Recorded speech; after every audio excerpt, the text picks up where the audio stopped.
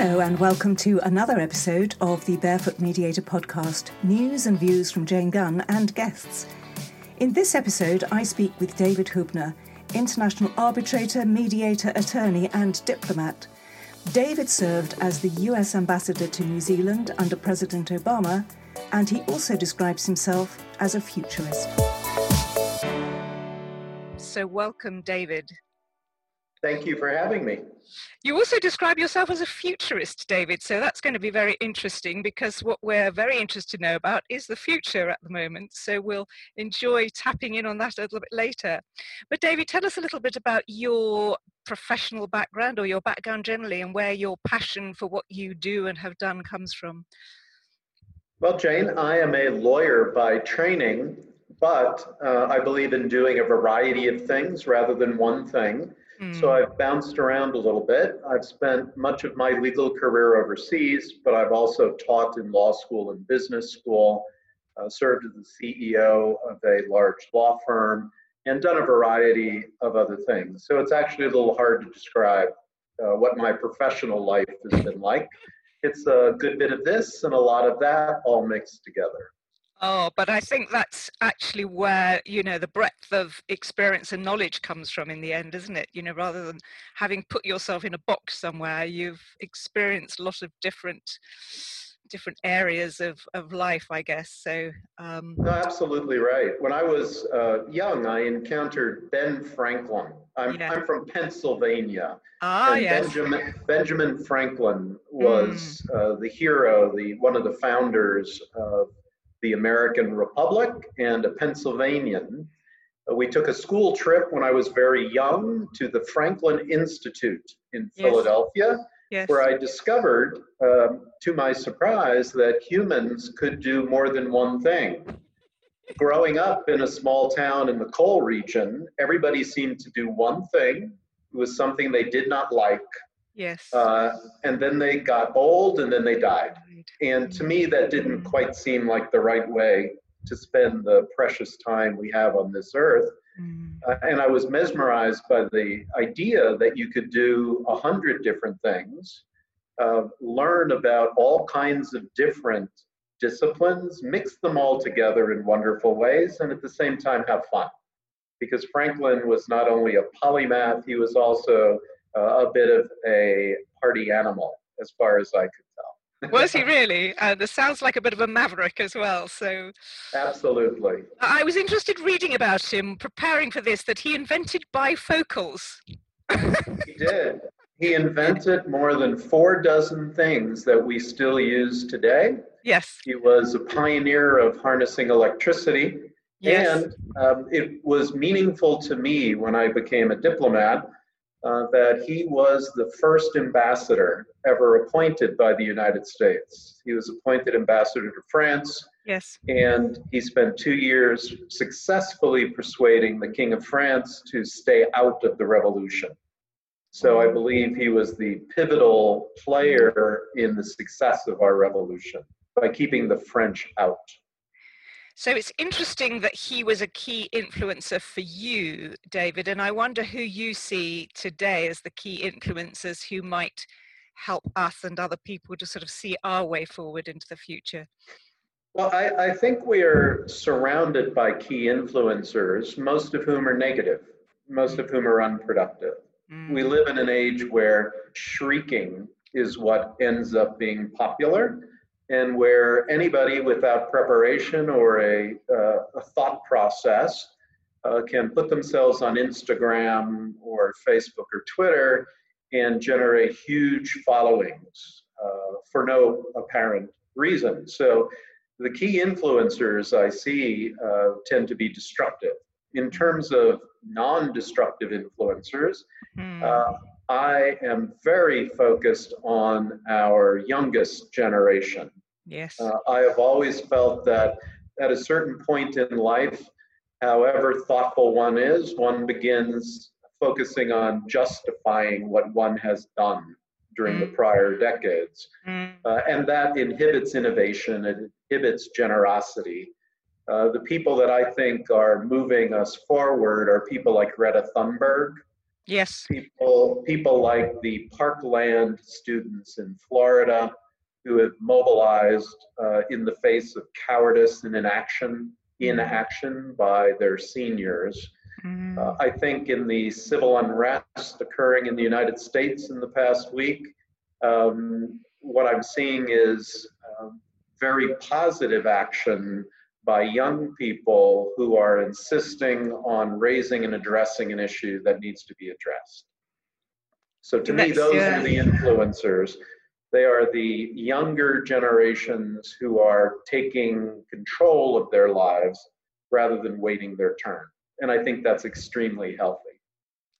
It's healthy and exciting too, isn't it? And I wonder, as a futurist, David, given that there are, we've got these negative influences, but we've also got the positive youngsters who, we often have a negative view of the younger generation, but as you're saying, they've got a very positive energy and vision. I wonder how you see where you see the global community going at the moment, because we're in quite a bit of a crisis at the moment, aren't we? We're in a sort of post-viral, riots-driven sort of environment, and yet we want to see a way through this. Well, in terms of futurism, I enjoy futurist reading. To me, futurism isn't actually prognostication, it's planning. It's recognizing something that I think is difficult for humans to grasp, which is what we know ourselves from our own experience is not the way it has always been, nor is it the way it will always be.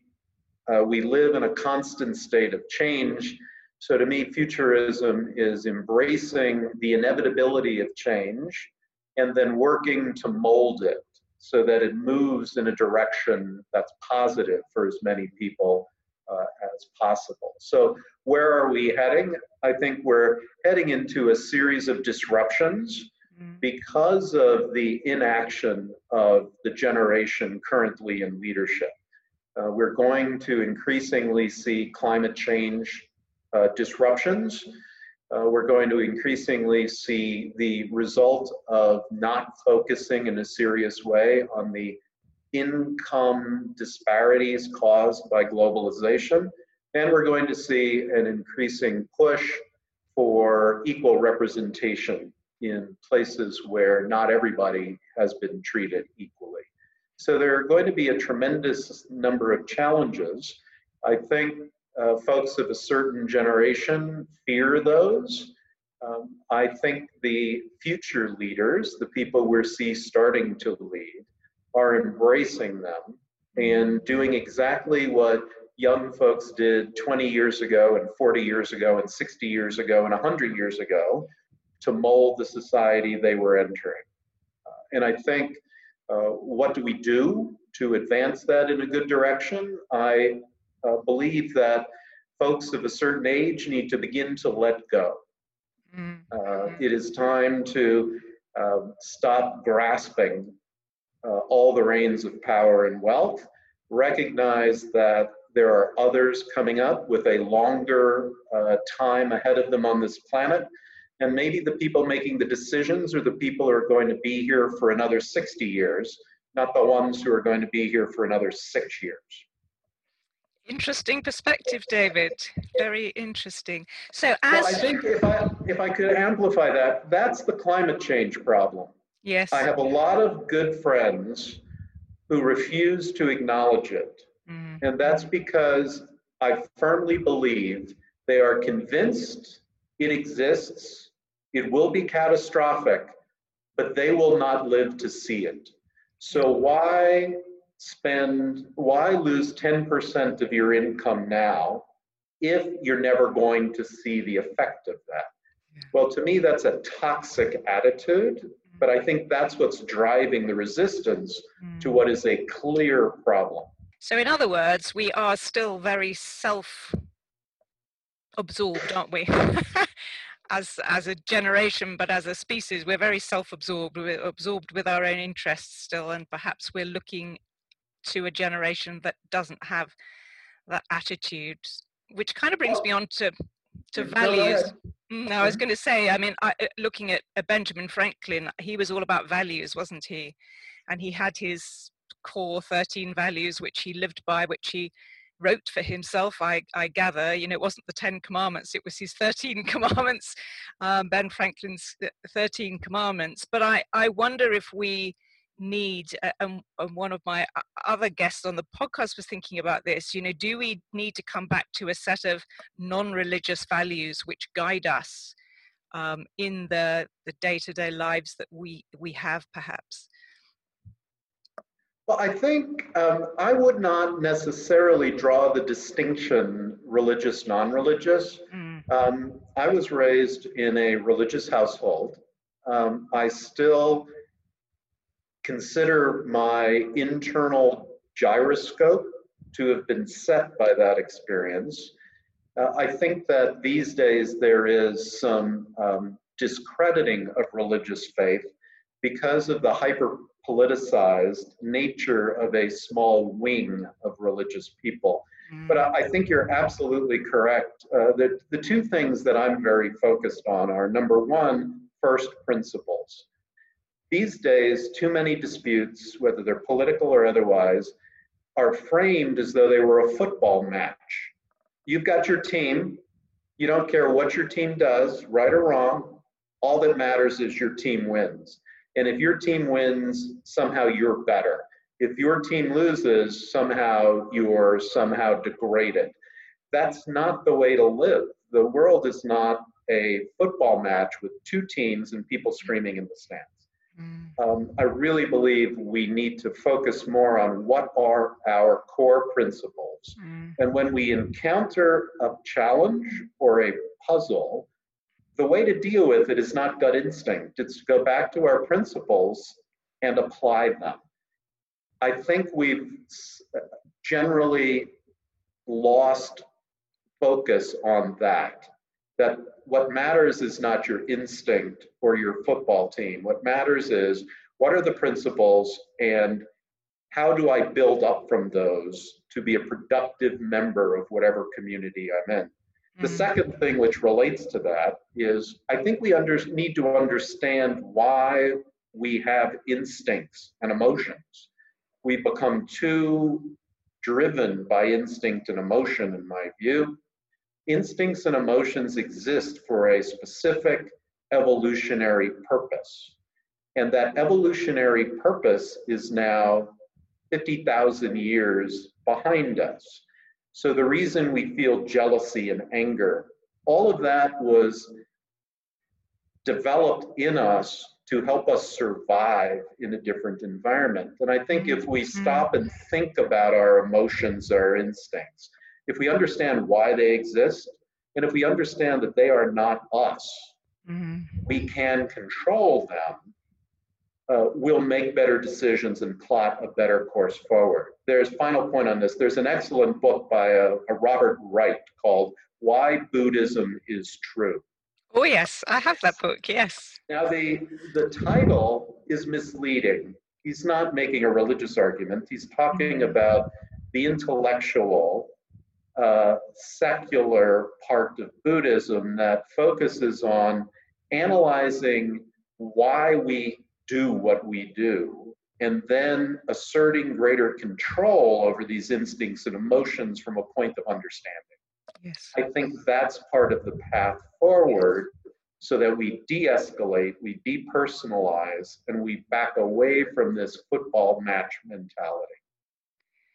I think that's fantastic, David. And as a diplomat, and of course, both you and I are mediators, you know, this is very much what we would do in a mediation is help the parties or the sides to see that they're not separate and that there are ways to move beyond this sort of ritual winning and losing and them and us and the emotions and the instincts. And so I really think, and I'm sure, you know, it'd be interesting to hear what you do, that actually what we've been practicing for many years, sort of 25 years in my time, is that mediation, that these skills that we practice as mediators are actually the skills that we all need now in the 21st century. It isn't just for, business conflicts. We actually need to embed these skills into every community that exists, whether it's a family or a local community or a school or a business. That embedding these skills, getting people to understand and practice them, would be quite transformative, really.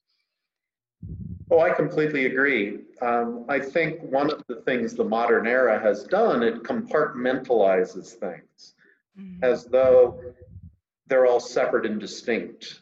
The beauty of Benjamin Franklin, to come back to him, was he saw the interconnectivity. He saw that a principle in electromagnetism could be applied in a completely different area. And I think the modern era has over-specialized us, when in fact, a more generalist, integrative approach is the right approach for a complex world. In terms of mediation, your specific point, children mediate. Yes. Children negotiate. Yeah. We all do it. It's an essential life skill. For some reason, when we reach a certain age, we decide we don't need to study it and practice it anymore. But yes, the most pleasant people, the most successful people I know, all are focused on dispute avoidance, dispute resolution. And that's negotiation, mediation, facilitation, self-reflection, application of first principles, and something that too many of us have lost sight of, empathy. Yes. The big piece missing is that stand in somebody else's shoes. I have friends who I like and respect who refuse to acknowledge the concept of institutional racism, even though there is intensely persuasive evidence of it, not just in the US, but in most pluralist societies. They just won't accept that it could exist. And that comes from a position of defensiveness, but also lack of empathy, lack of understanding someone else's experience. So your point is the right one. We should be continually focused on how do we maintain and sharpen our interpersonal skills, which include mediation, empathy, negotiation. So I guess I wanted to sort of think then, what do each of us do? We can look to influencers. We can't necessarily look to our national leaders to lead us at this time, but there are maybe some younger people who are influencers. But what can we do as individuals? What can people do as individuals to help lead us into the future we want to see, David? Well, I'm glad you asked that question because I've spoken about that. I think we should stop talking. Yes. There's too many people talking. It gives one a headache. Everybody's talking, and then everybody's shouting, and much of what they say is absurd. My own view is based on modeling, and you and I sit on a board together. You've seen some evidence of my behavior in this. I think what we all need to do is go back to our own first principles, imagine the environment we wish existed, and then behave in ways that exhibit our principles and exhibit the end state we're looking for. So model the behavior, be the change agent by changing what each of us can, which is our own behavior and our own little circle. And I think if more people did that, it would be a much better environment for all of us. And quite frankly, the people I mentioned at the beginning of our conversation, Greta Thunberg, the Parkland students, the anti-racism activists, they are modeling their desired futures. Yes. And they are powerful influencers because they aren't just talking. They're walking the walk. Greta Thunberg refusing to fly on an airplane. I may disagree with that position, but I am deeply impressed by her commitment and by the laser focus of her advocacy. So she's modeling something which is making me think. Even if I'm not willing to give up air travel, I'm thinking about what else do I do? And that's an influencer in my view. She's altering my behavior and making me think. Because of what she has done and continues to do, not because of anything she said. And quite frankly, I'm impressed with her because she doesn't talk much. Yeah. So that's a wonderful message, David, to sort of end on, is that it is us who need to be the change. It's us who need to be the leaders. And we do that by modeling those core principles that we want to see modeled in society. So, David, do you have one final piece of advice for listeners that they might take away with them from today's interview? Well, a great question. I guess the answer for me is to be hopeful rather than fearful. I know change can be a little bit frightening, but if we look even in recent past, we are constantly changing. The world is constantly changing. On average, it's getting more wonderful. So as we encounter the bumps along the road, I think we should all keep in mind we're heading to a really good place, certainly a better place than we're in. And if that involves a little turbulence, it's just part of the deal. And it should not deter us from proceeding on the journey. That's a wonderful, hopeful message to end on, David. You've cheered me up and inspired me, and I hope you've inspired everyone else. David Huebner, it's been great having you on the podcast today. Thank you very much indeed. Thank you, Jane. Thank you so much for listening to the end of this podcast. If you enjoyed this episode, please share it with your friends and colleagues. Please do subscribe to the Barefoot Mediator podcast series, and if you would like access to my free video series for managing in times of change, challenge and crisis, and to download a PDF copy of my book, How to Beat Bedlam in the Boardroom and Boredom in the Bedroom, please go to janegarden.co.uk/video, and the link is also in the show notes. Thank you again, and see you next time.